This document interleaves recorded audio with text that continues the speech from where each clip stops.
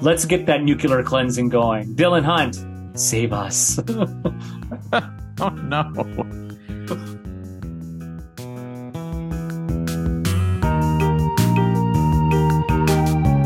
I'm Mark Farinas, professional illustrator and animator, and I'm a total jerk. And I'm Ryan Thomas Riddle, award-winning journalist and screenwriter, and I, too, am a jerk. And together we crew a ship full of jerks, a podcast about sci-fi and pop culture. Today, we go on a first date with La'an and the man whose middle name isn't Discretion. Then it's another 70s Gene Roddenberry extravaganza with the QUESTOR tapes. Finally, what we're fanning over this week. Jim Kirk can't seem to catch a break on Strange New Worlds, as Tomorrow, and Tomorrow is the second time we're seeing an alternate version of the Captain instead of his Prime Universe self. La'an is thrown back to the 21st century with Captain James Tiberius Kirk himself to prevent a Romulan plot to alter Federation history. Both are put to the test as they struggle to survive the harsh Canadian winter and hot dogs. Did Strange New Worlds do a time-traveling first-date rom-com that became a poignant take on an old time-travel dilemma? Yes. Yes, it did. And it did it well, spectacularly so. When I saw the previews for this episode, I was concerned. Oh no, we're getting Kirk again, but another old Kirk, just like in Quality of Mercy, last season's finale. But damn it, Jim, they pulled the bridge carpet out from under me. This and last week's episode, along with Lift Us Up, Where Suffering Can't Reach Us, are my top contenders for favorite Strange New Worlds episode. This was truly, if nothing else, an entertaining hour of TV. I wasn't bored, for sure, but I wasn't sold on all of it either. La'an continues to solidify herself to me as a really great character who can stand toe-to-toe with the legendary Jim Kirk. I liked her a lot, and I'm glad she got an adventure all to herself. This is her episode from start to heartbreaking finish. It's a strong one, and I wondered or feared that when La'an confronted her ancestor, Khan, they would be unable to resist her coming across the Botany Bay in space. But once again, the bridge carpet has been pulled out from under me with this episode, which is, I think, a testament to how strong the writer's room on this show is. Because of all the kill baby Hitler or just go back in time and kill Hitler stories I've seen, this is the best of them. It takes its cues from Sitting on the Edge of Forever, which is by far my favorite episode of any Star Trek, and I think is the bar to measure all time travel stories in Star Trek. But like in that episode, La'an's choice reveals her character, as Kirk's choice does in that classic episode. At first, I questioned having a condescendent as a main character before the show even aired. It was a nod in my head going, oh no, this can go sideways real fast as the prequel, right? But I love Christina Chong. And now giving her that name makes a world of sense to me. If it's just to get this new twist on that old time travel trope. I'm going to get into the time travel aspects of this episode a little bit later, but right now I want to say that I think that this was the best presentation of Jim Kirk since Shatner played him. That doesn't mean that I think Paul Wesley is the perfect person to play Kirk, but this was at least a Kirk free of what is now being called Kirk drift, right? Right. He wasn't a dumb action hero with zero regard for the rules. He was presented as an incredibly charming, competent, and book-smart individual. And the antics were fun for the most part. I really believed the chemistry between Jim and La'an, and they played really, really well off of each other. So much so that I was actually mad that the writers didn't do the adult thing and have them be intimate in the hotel room. It felt like a cop-out to me and not really realistic. And it also took agency away from La'an because that would have been her call to make there. Mm-hmm. Whereas later when they finally kiss, it's Jim's decision. Yeah, I can see that. I don't think last season's Balance of Terror redo finale gave Paul Wesley material to showcase his take on the role. But here, he's given a range of emotions and situations to play with. That charm that's part and parcel of the character comes through. Both you and I, Mark, we have talked ad nauseum about the Kirk drift ideal of the character as a reckless, phaser-slinging womanizer, that he's all guts and no smarts. Well, he is guts, but he's also plenty smarts. He trusts his feelings, but is filled with self-doubt and introspection. So when people say Kirk is all guts, what they're really trying to say is he's all emotion, and he is. He's one of the most highly emotional Trek captains. He isn't afraid to show them. He doesn't push them down like Picard. He's a rarity among all the stoic 60s TV leads. So, yes, I'm glad he's book smart again. Oh, and they also got that Jim Kirk likes to eat. We also have to remember that it's canon that Jim Kirk has read Valley of the Dolls. Yes, the classics. But I think Wesley got to play his take on the character's wit, charm, and poking fun at people. Kirk liked to take the piss out of Spock and Bones at every opportunity, right? And we see that here with him and La'an. They sell that rom-com aspect of the episode really well. I just hope he gets some of that with Spock later on. I'm not giving up on that. But I think Kirk is in fine hands with Paul Wesley. He gets what makes the character tick beyond that Kirk drift version that's in pop culture. As for the plot of this one, though, I really felt that this was kind of more of the same in a lot of ways. It was essentially Picard season 2 condensed from 10 hours into one. It was much better, of course, in a number of other ways that we've already discussed and probably will continue to discuss. But it was the same basic premise. And it's also extremely similar to Secret Invasion in a lot of ways, with those 9/11 trappings again, a conspiracy, a sleeper agent, a plan to commit mass casualties for a political aim. Yeah, it does have those elements that are, as we've discussed on this podcast many times, just ingrained into our popular fiction since 9/11. But I think I can forgive those for one reason alone. The character work in this episode is fantastic. Those are just trappings to make that part of the episode happen. Unlike season 2 of Picard, this was concise, and there was a choice for La'an to make at the end. There's no choice for Picard. There's no moral or ethical dilemma for Picard to rub up against. Yeah, when La'an confronts her ancestor, she's confronting somebody that means something to her and has had a huge effect on her life. Whereas when Picard saves the pilot Picard in the 21st century, he didn't even know she existed. She could have been anybody. And, making her Picard was completely meaningless to the plot. Yeah, well, you know she was Picard because, one, she had a British accent. 2, she drank Earl Grey tea. You don't have a choice in the drinks that you like. That's why I like borscht. And, her falling for this version of Jim Kirk is something I really loved about this episode. This was probably the first time in her life that someone could reach out to her and she could reach out to them without her damn name getting in the way. So it's that personal connection and those character moments that were completely absent in season 2 of Picard. Yeah. It also goes back to the point of serialization versus episodic. I think you can tell better stories episodically in 1 hour than you can stretching out a 2-hour movie over 10 episodes. This is the perfect example of that. Yeah. I'm a little bit more cynical about the message that we received here. You mentioned the parallel with City on the Edge of Forever. This scenario is very different because in City, they were trying to prevent a catastrophe, right? The Nazis were going to win the war if they didn't intercede.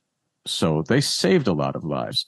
Here, they're allowing a catastrophe because they're telling us that the Earth needs a nuclear cleansing somehow. And that to me is just a very weird outlook. And it flies in the face of Strange New Worlds pilot episode, which said basically blowing yourself up is a waste of time, right? He went down there to warn those aliens that, look what Earth did. Look what a mess this was. Look how needless this was. You don't have to live through that. But this episode is kind of saying, no, you do need to live through that in order to get to the good stuff. I think the quandary here is if you do go back in time, you kill Hitler as a child or as a baby, who's to predict who's to say that someone else won't come in and do the same thing, right? Which one of Hitler's lieutenants might have made it even worse or whatever, right? Whatever that what if scenario plays out. I get your point. I don't really have strong feelings one way or the other about it because once again, I'm so focused on the personal decision that Lon makes. But I do feel it goes to that Roddenberry idea of 2 steps back and 1 step forward that we have seen in 2 pilots already. Sure, but we had a situation in them where people were making the best of what had happened to them, as opposed to causing what happened in order to get a result. And with her inaction, she is sort of allowing something to happen. But if you knew that you could have a no-money socialist utopia, and all you had to do was let a world war and nuclear cleansing happen, would you let it happen? Honestly, no. I wouldn't, because you have to, I mean, it's a very utilitarian view, right? We're going to say it's okay to kill however million people died in this Third World War to hopefully have something later that we hope will not descend into the same kind of thing. As a moral basis, utilitarianism doesn't work. It's the moral philosophy that says killing 100,000 Iraqis was worth it to bring them democracy, or that genocide against Native Americans got us the United States. Yeah. It's just too dispassionate, and it doesn't take into account real suffering. So I don't only disagree with you on that, right? I think maybe this might address something that could have been done better in terms of the way it's sort of set up. Because Jim Kirk does question La'an about, I do this, I go away. Maybe he should have also argued about like, but we'll still be letting this many people suffer in your world war to get that future. Is that worth it? Is that something like it should have been voiced by a character? I think that might have helped you a little bit. Yeah. Right? Addressing it in some way and trying to, puzzle over it in some way for at least a couple of lines might have made it go down easier for me. Yeah. That should have come out of Jim Kirk's mouth in the hotel scene before the bridge explodes, right? So kind of South Asian again, but now he's Canadian? Khan had an accent. It was a Mexican one, sure, but it was an accent nevertheless, right? Yeah. And he ruled over the Asian continent. So I feel like there's still kind of some whitewashing going on here concerning that character. The writers don't seem to think that South Asians could muster the science to make someone like him, is what they're saying. It had to have started in the West. Yeah, there is a westernization whitewashing. Also because, money and budget, Toronto's cheaper than going out to to Mumbai. Although now I want the episode to be like that, where Kirk and La'an are trying to get around Mumbai. That would be fantastic. Sure. Now I want that episode instead. So let's talk about canon a bit. I've never been a fan of moving the eugenics war up in time. Star Trek is clearly a parallel universe to ours. It's not our world. During the original series, the Soviet Union still existed, for heaven's sake. Yeah. And it's not as if the writers don't agree with me, because in Picard Season 2, we had a 2024 with technology and space missions that don't exist today. Yeah. So there's no real reason the eugenics wars couldn't happen in 1992 and be a wholly different war from World War III. What bothers me most about canon violations is that they never favor the original series. Well, it seems like shows like Enterprise are sacrosanct. Yes. And honestly, Enterprise is probably the first one to start moving the timeline in terms of the eugenics wars, right? I think it was Voyager, because they do go back to the 90s and that. Oh, and yeah, and there's nothing going happening. on. And there's nothing going on. Yes, I totally spaced on that episode. You could always say that the eugenics wars was happening in Asia and Americans were involved in some way, because, for the last couple of wars, has there been any effect on the way Americans live whatsoever? Now, and we've lived with constant war for at least the last 20 years. Yes. And then we also lived through the Cold War. We're old. The tail end of the Cold War. I'm okay with the moving of the timeline. I get their logic, right? Akiva Goldsman was quoted, I think it's in Cinema Blend. This is a correction, because otherwise it's silly or Star Trek ceases to be in our universe. We want Star Trek to be an aspirational future. We want to be able to dream our way into the Federation as a Starfleet. I think that is the fun of it in part. And so in order to keep Star Trek in our timeline, we continue to push dates forward. At a certain point, we won't be able to, but obviously if you start saying the eugenics wars were in the 90s, we're kind of fucked for aspirational terms of the real world. I love the sentiment behind this. I love that, yes, Star Trek should be aspirational, but it's also a fictional universe. And as you said, it's parallel. But you know what? I don't give a shit about these tiny canon details of when the eugenics wars happened, if there was a separate world war. I think canon is fungible. I think canon is what you need it to be at the moment. Where what I think is more important to me is the canonical aspects of the characters, the ingrained aspects of the characters, right? Which is why I didn't groove to Paul Wesley's Kirk at first in A Quality of Mercy, because he wasn't given a chance to show more of those qualities beyond the dead serious qualities that Kirk displays in the original episode. I often feel like canon is not that important, but I also more and more starting to feel like canon could and should be treated like the way we treat any historical drama, for instance. That it should be a means to setting boundaries we adhere to in order to tell stories within it. You wouldn't put a telephone in a 19th century historical piece. You wouldn't move the date of the Crimean War. You would work within those boundaries to create interesting and unique stories. And moving around is sort of, I don't know, it does feel like a cop-out from time to time. I do think constraints in storytelling are a wonderful thing. It allows you to be more clever. And, this is actually the argument that I've seen on Trek Twitter a lot, is that Star Trek is like a historical drama, right? Yeah. Except when it comes to the original series. Yeah, exactly. Because we can recreate the Enterprise D bridge exactly like it was in 1989. But for some odd reason, we can no longer recreate the 1966 bridge with that much accuracy.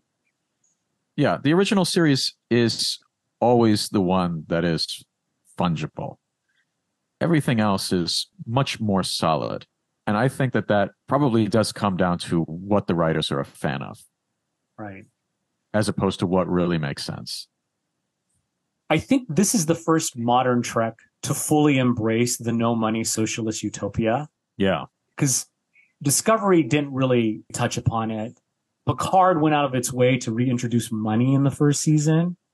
And then I remember online that Michael Chabon gave some reasoning for it that I just don't agree with. It was just trying to, hand wave that it's some sort of frontier thing or whatever. And because, there was also the call out at Rafi's living in a trailer, but this is the utopia future. Why is she living in a trailer? Why does Picard still have a chateau? So, there's this incongruity in that. But I like that this show has said, no, it's no money, socialist utopia, right? Yeah. And even though TOS is sort of fungible for these shows, it is really embracing more truly the spirit of the original and the next generation of this aspirational, hopeful future where we care about each other. We take care of one another. We don't have a bullshit system that oppresses people anymore. Last week we said if we didn't like where Secret Invasion was going, we'd hold off on reviewing it until it was complete. Well, I think we can agree the second episode was somehow worse than the first. So we're going to talk about another of Roddenberry's failed pilots. This time, it's the QUESTOR tapes. A secret international lab builds a robot according to the plans of a famous, currently missing scientist. When QUESTOR is activated, he goes on the hunt for his creator, with his human friend Jerry in tow. Together, the two search the globe for evidence of Questor's origins. Now, Ryan, if I had told you there was a lost Roddenberry property that he co-wrote with fellow Star Trek creator Gene L. Kuhn, how excited would you be? I would be stoked. This sounds like a recipe for an exciting, dramatic show. And then I watched it. Well, Questor, which aired in 1974, is seriously a product of its time. The 1970s was an era of plodding science fiction films like Solaris and The Andromeda Strain, Silent Running, and Star Trek the Motion Picture. You know, that's not always a bad thing. A slow, thoughtful approach to storytelling can be good. And some of Questor falls into that category. It's certainly a film with something to say about humanity and pacifism. But, you know, gosh darn it, a lot of it doesn't work. And in fact, large swaths of its middle third are just tedious. I like slow, thoughtful science fiction. I think arguably the motion picture is probably the last of those 70s thoughtful movies before we went into the pew-pew take on the genre. Yeah, we're two people who are big, unapologetic motion picture fans. Unapologetically. And Silent Running, I love Silent Running. I love Solaris. But this is just, it's just boring. It's sterile. Even in something like Star Trek the Motion Picture, there was drama and conflict between the characters, but everyone here is just like, I don't care. Gene loves someone or something seeking their creator. His work is very much about questioning those above us or those godlike figures in our lives and the dogma that goes with it. Gene loved that theme. You know, and I get it. That's him questioning us, the audience, if there really is a need for a god. He even tried to do with Star Trek in one of the many earliest iterations of what would become the motion picture, where Kirk encounters an ancient space traveling intelligence who claims to be God. And even sooner than that, because that was going to be an episode of Genesis 2. Yes, Robots Return. Gene just wasn't strong enough of a writer to really do that question any substantial justice. And the time he really gets close to it with Star Trek the Motion Picture, the screenplay is actually written by Harold Livingston. So, you know, and he had Gene L. Kuhn on this. And it's like, it feels like it's missing Kuhn's sort of wit and humor and just sense of anything, any kind of fucking feeling. I wanted a feeling in this thing and there's nothing to feel. I feel like Questor.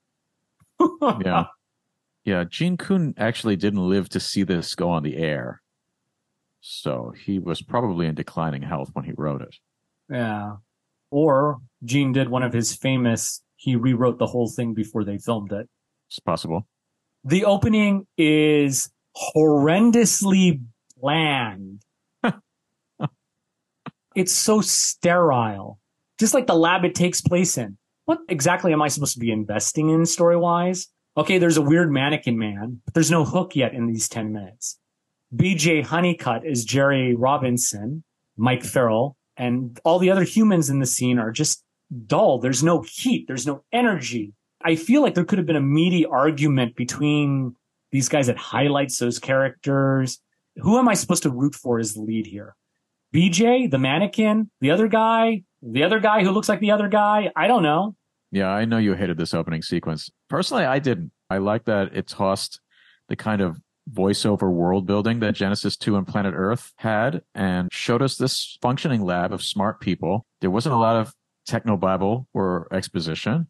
I especially really liked the part where Questor is designing himself. He starts out, as you said, as this featureless mannequin thing that moves in a very unsteady and kind of uncanny way. And he has this device that sears his features on, and it's really unsettling and effective. Honestly, I think that's where the pilot should have started, because there was when I was started to really get hooked, but that's like 15 minutes into the episode. Yeah. I think that Questor's themes are pretty solid gene on gene fare. Uh-huh. And we talked a few weeks ago about how Gene Kuhn had written one of the better anti-war stories with Aaron and Mercy. And a lot of that anti-war sentiment makes it into this film, along with the prime directive Kuhn also helped develop for Star Trek. Questor is an alien robot that cannot commit any violent acts and is made to guide humanity out of its infancy, but without any direct interference. So he's got a prime directive of his own. It's a prime directive that's you can help, but just do it covertly. Yeah. I would be fascinated to see how that would have worked in a production episode. What would have been the standard adventure for Questor if he can't actually get in the middle of things, but only can come in from the side and not be noticed? Yeah. It's very much like Assignment Earth, really, where you've got this guy who is never seen and blends in and just makes adjustments to history to make sure that things are on the right path. The concept here felt like I was being set up for a fugitive version with Data, right? Yeah. But the fugitive, he got involved in other people's stories, helping them. And here, there's no sense that that's going to happen. You know, they're hunting for the creator. Great. He learns who he is. He learns what he needs to do. Great. Whatever. I guess that's setting us up for a series, just not in an engaging sort of way. The one thing that I didn't groove with was it seemed like Questor has to help humanity through huge crises and problems. How do you do a show about solving the world's problems every week, right? To me, I would say you have to start with the smaller personal ones. How do you take this concept that's big and size it down so that you can tell a story? You can't tell a story about solving climate change in an episode. So you got to do something else. Like you got to help the guy who could possibly resolve this problem, right? You got to help him through his personal story or whatever it is so that he can get on with the work that could eventually help the world, right? That's how I would imagine a production series would be like. I think what's really, really missing from this pilot is a sense of what the production was going to be like. And if that middle third that I think we both agree was awful, if it had been Questor doing what Questor was going to do throughout the series so that we could all get a sense of his importance and his partner, Jerry, could see what Questor is capable of, then we would have had a strong pilot.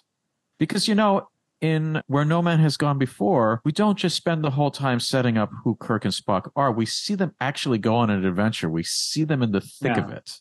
We do. And that's how we're introduced to him. And in this, all we see is that this Questor guy needs to survive so that he can do the things that he's supposed to do. But we never get a sense at all of what he's supposed to do and how he's going to do it. Yes, that would have made this pilot stronger for me. I like the shows and pilots that just drop us into the middle of the situation. We have to learn as we go, right? Mm-hmm. Like We're No Man. I don't like the roundup pilots because this is all just like setup and no real payoff. It's almost kind of like some of the serialized shows today in TV, right? Yeah, very much so. And I think one of the biggest problems for me for the potential of a production series is the Jerry Robinson character, Mike Farrell's character.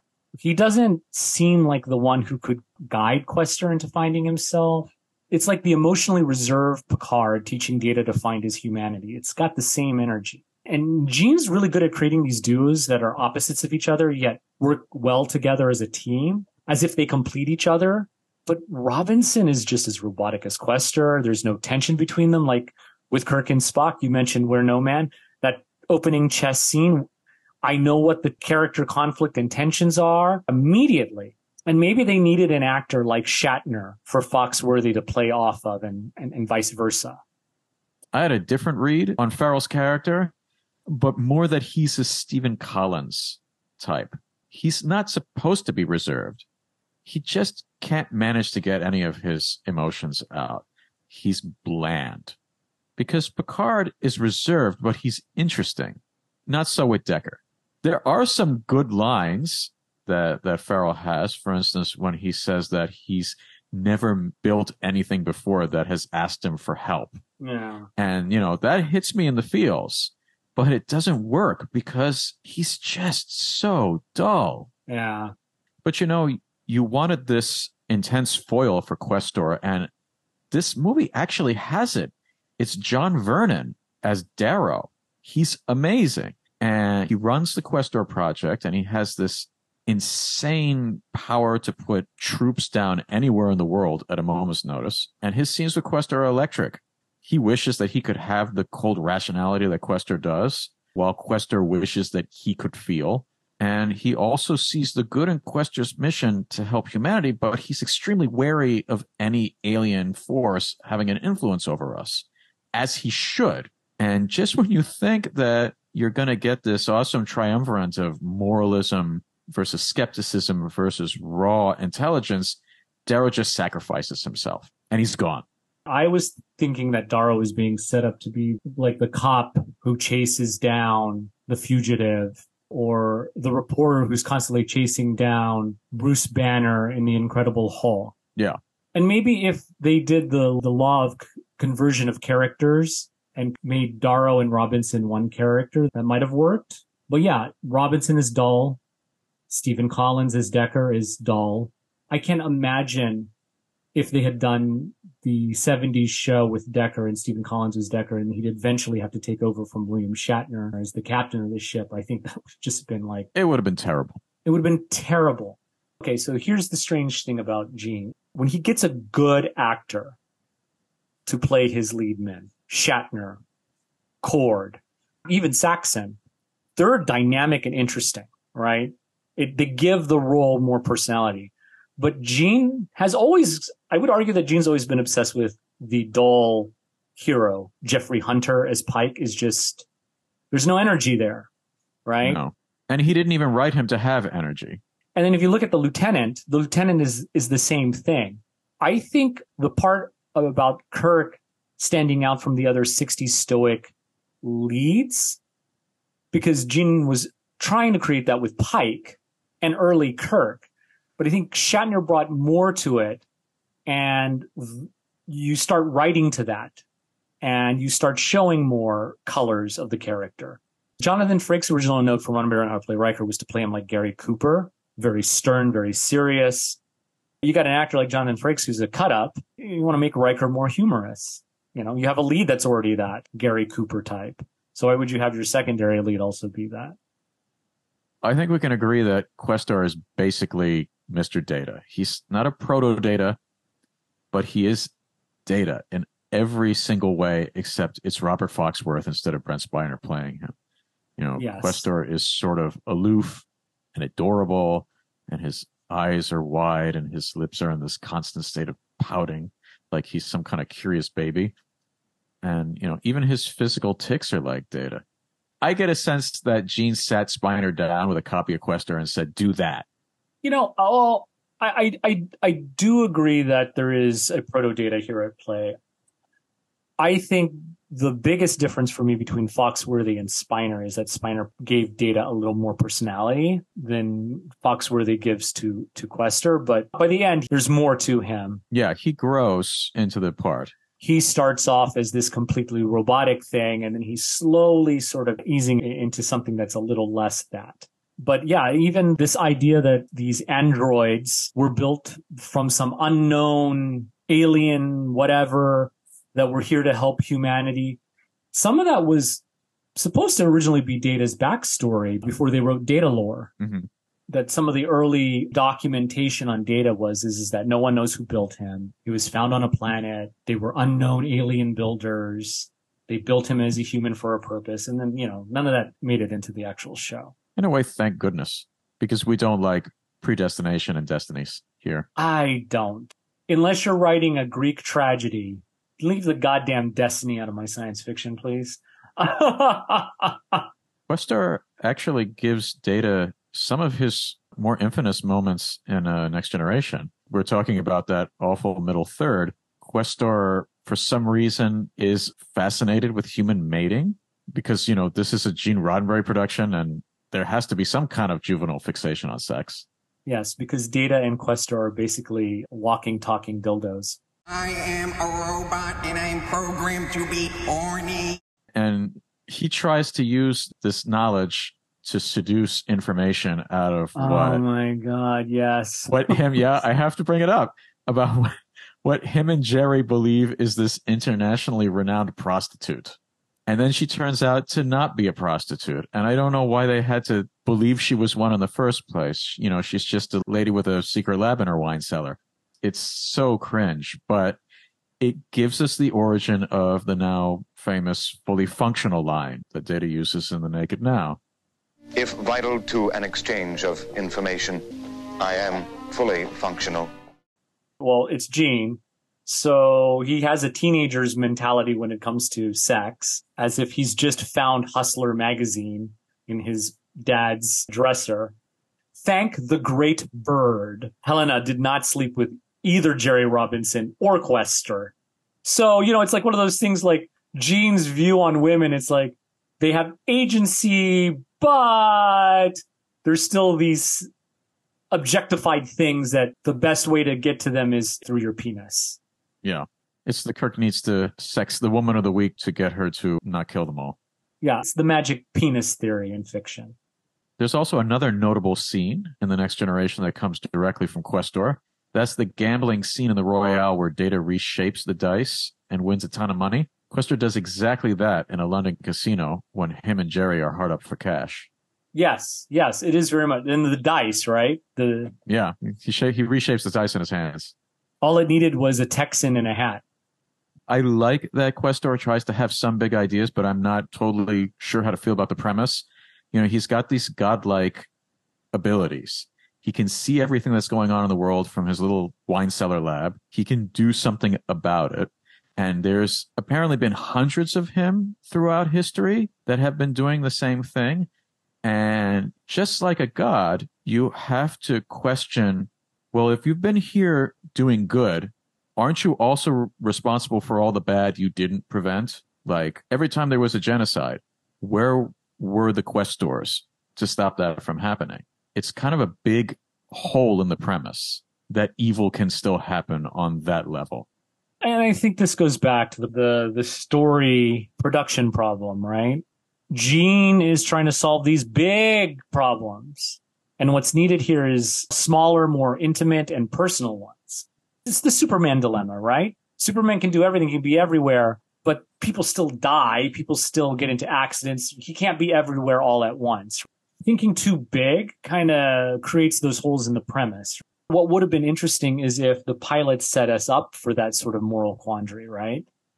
That Questor's eventually going to have to choose whose lives to save, who has to die and who has to live. And based on logic, that could be interesting. Although, you know, like I'm kind of a little over an outside influence shaping history and changing events. Yeah, the problem with the ancient alien theory is that it takes agency away from human beings. Exactly, right? Who really wants to live in a world where people didn't build the pyramids? You mentioned with Planet Earth that it was Roddenberry's whitest pilot so far. Well, I think this one's worse. Yeah. We've got about 30 seconds of James Shigeta, and other than that, there's zero color in this at all. Okay, you know what? It's such a waste. James Shigeta is a fantastic, skilled, charismatic actor. He's leading man material. If you watch him in Flower Drum Song, where he's the lead, the romantic lead, there's heat, there's energy. He's got it. James Shigeta should have been Jerry Robinson. I'm going to disagree with you a little bit on that. Shigeta says that Questor decided to take on fair complexion for his human form, and then Darrow basically says, in other words, he appears normal because white is just normal. Right. And I would say that for most of the world, it is not. And Questor is supposed to be an international agent, right? There's a lot of places in the world, in fact, the majority of it, where a white person not only sticks out like a sore thumb, but is actually seen as an agent of evil. So it makes no sense for Questor to be white. Maybe James Shigeta should have been Questor. I agree with you on all those points. But once again, for as progressive as Gene was, he is also a contributor to Western narrative fiction and the centering of white males as the savior. We call that Western chauvinism nowadays. Yes. I love Gene Roddenberry's work, but Jesus Christ, that man is just all sorts of different shades of horrible sometimes. Sometimes, yeah. I don't know after Spectre if I could watch Pretty Maids in a Row, because I hear that's where Gene really gets his shades of discomfort really show. We're not watching Pretty Maids all in a row. Thank God. I'm not going to put you through that. I'm not going to put our listeners through having to hear about it. There's no point in it. I don't want to watch it again. It's not a pilot, and it's not even his original story, so there's no reason to. Overall, I would place Questor between Genesis 2 and Planet Earth. I think it's a good effort. This is another series that I would actually watch and see how it fared. It's a shame it didn't work out. With like a lot of Roddenberry things, great concept, fucking horrible execution.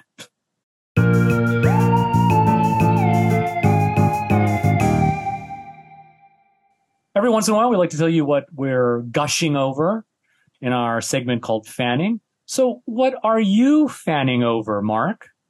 It's Grow Up. Did you know that, Ryan? I think so, yeah. Yeah, I was hoping it wasn't true, but it is. My kid is practically an adult now. But one of the perks of that is that she gets to watch shows that were too mature for her when they originally aired.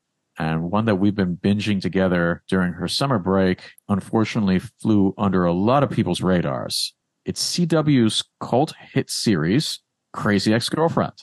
Written and produced by the brilliant Rachel Bloom, Crazy Ex-Girlfriend is a 62-hour-long musical extravaganza. It's about Rebecca Bunch, a woman who was working hard at a New York job making dough, but it made her blue. One day she was crying a lot, and so she decided to move to West Covina, California. Basically, she's stalking her high school boyfriend, Josh, hoping getting back together with him will turn her completely screwy life around. To make sense of the world, she interprets it through song. There's at least 2 or 3 musical numbers per episode, and most of them are hilarious and just downright good songs. I'm a good, such a good, real good person. Let me hear you say it too. Say it, or I'll kill your husband. I'll do it, I'll gut him like a fish. You're a good person. Oh, thank you. I'm a good, such a good, real good person. The kid knows a lot of them already because we've been playing the less racy ones for her for years. Under all the comedy is a really deep dive into what it's like to live with mental illness and how it affects you and those around you. The show can be downright poignant and even gut-wrenching at times. It's also unapologetically Jewish, which I love. Nights like these are filled with glee, noshing, dancing, singing, but we sing in a minor key to remember that we suffered. Being happy is selfish, remember that we suffered. You have no idea what pain is, remember that we suffered. Hey! And it stars actual Jewish actors, unlike, say, the marvelous Miss Maisel. It also stars Filipino-American actor Vincent Rodriguez III as Rebecca's sexy romantic obsession, and it features Lower Decks actor Eugene Cordero.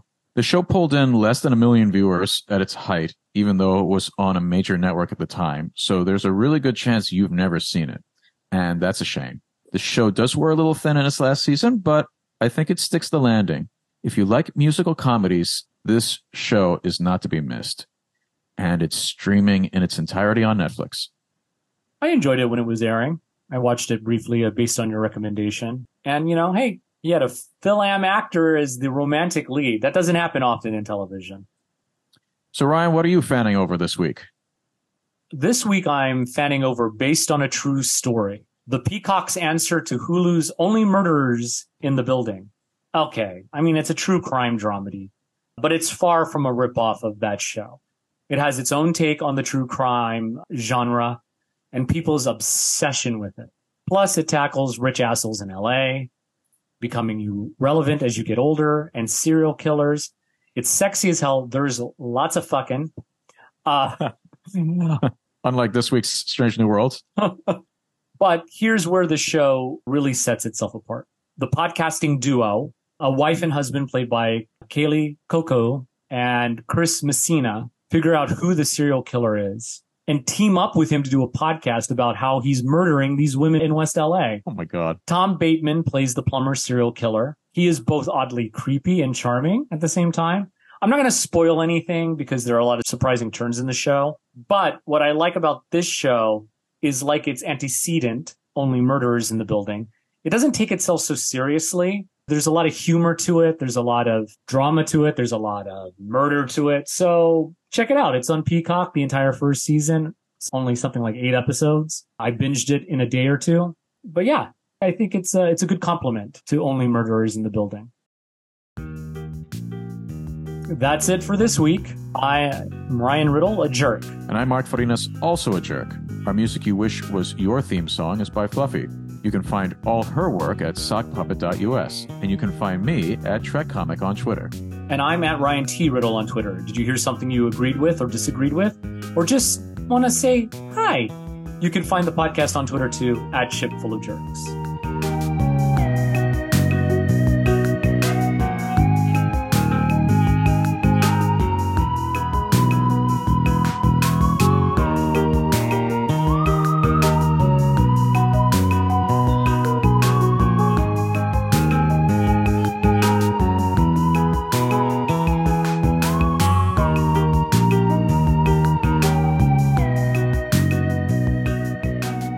I don't know where I went with that. It's a long rant about something about Gene Roddenberry. Something Gene's vision. Yeah.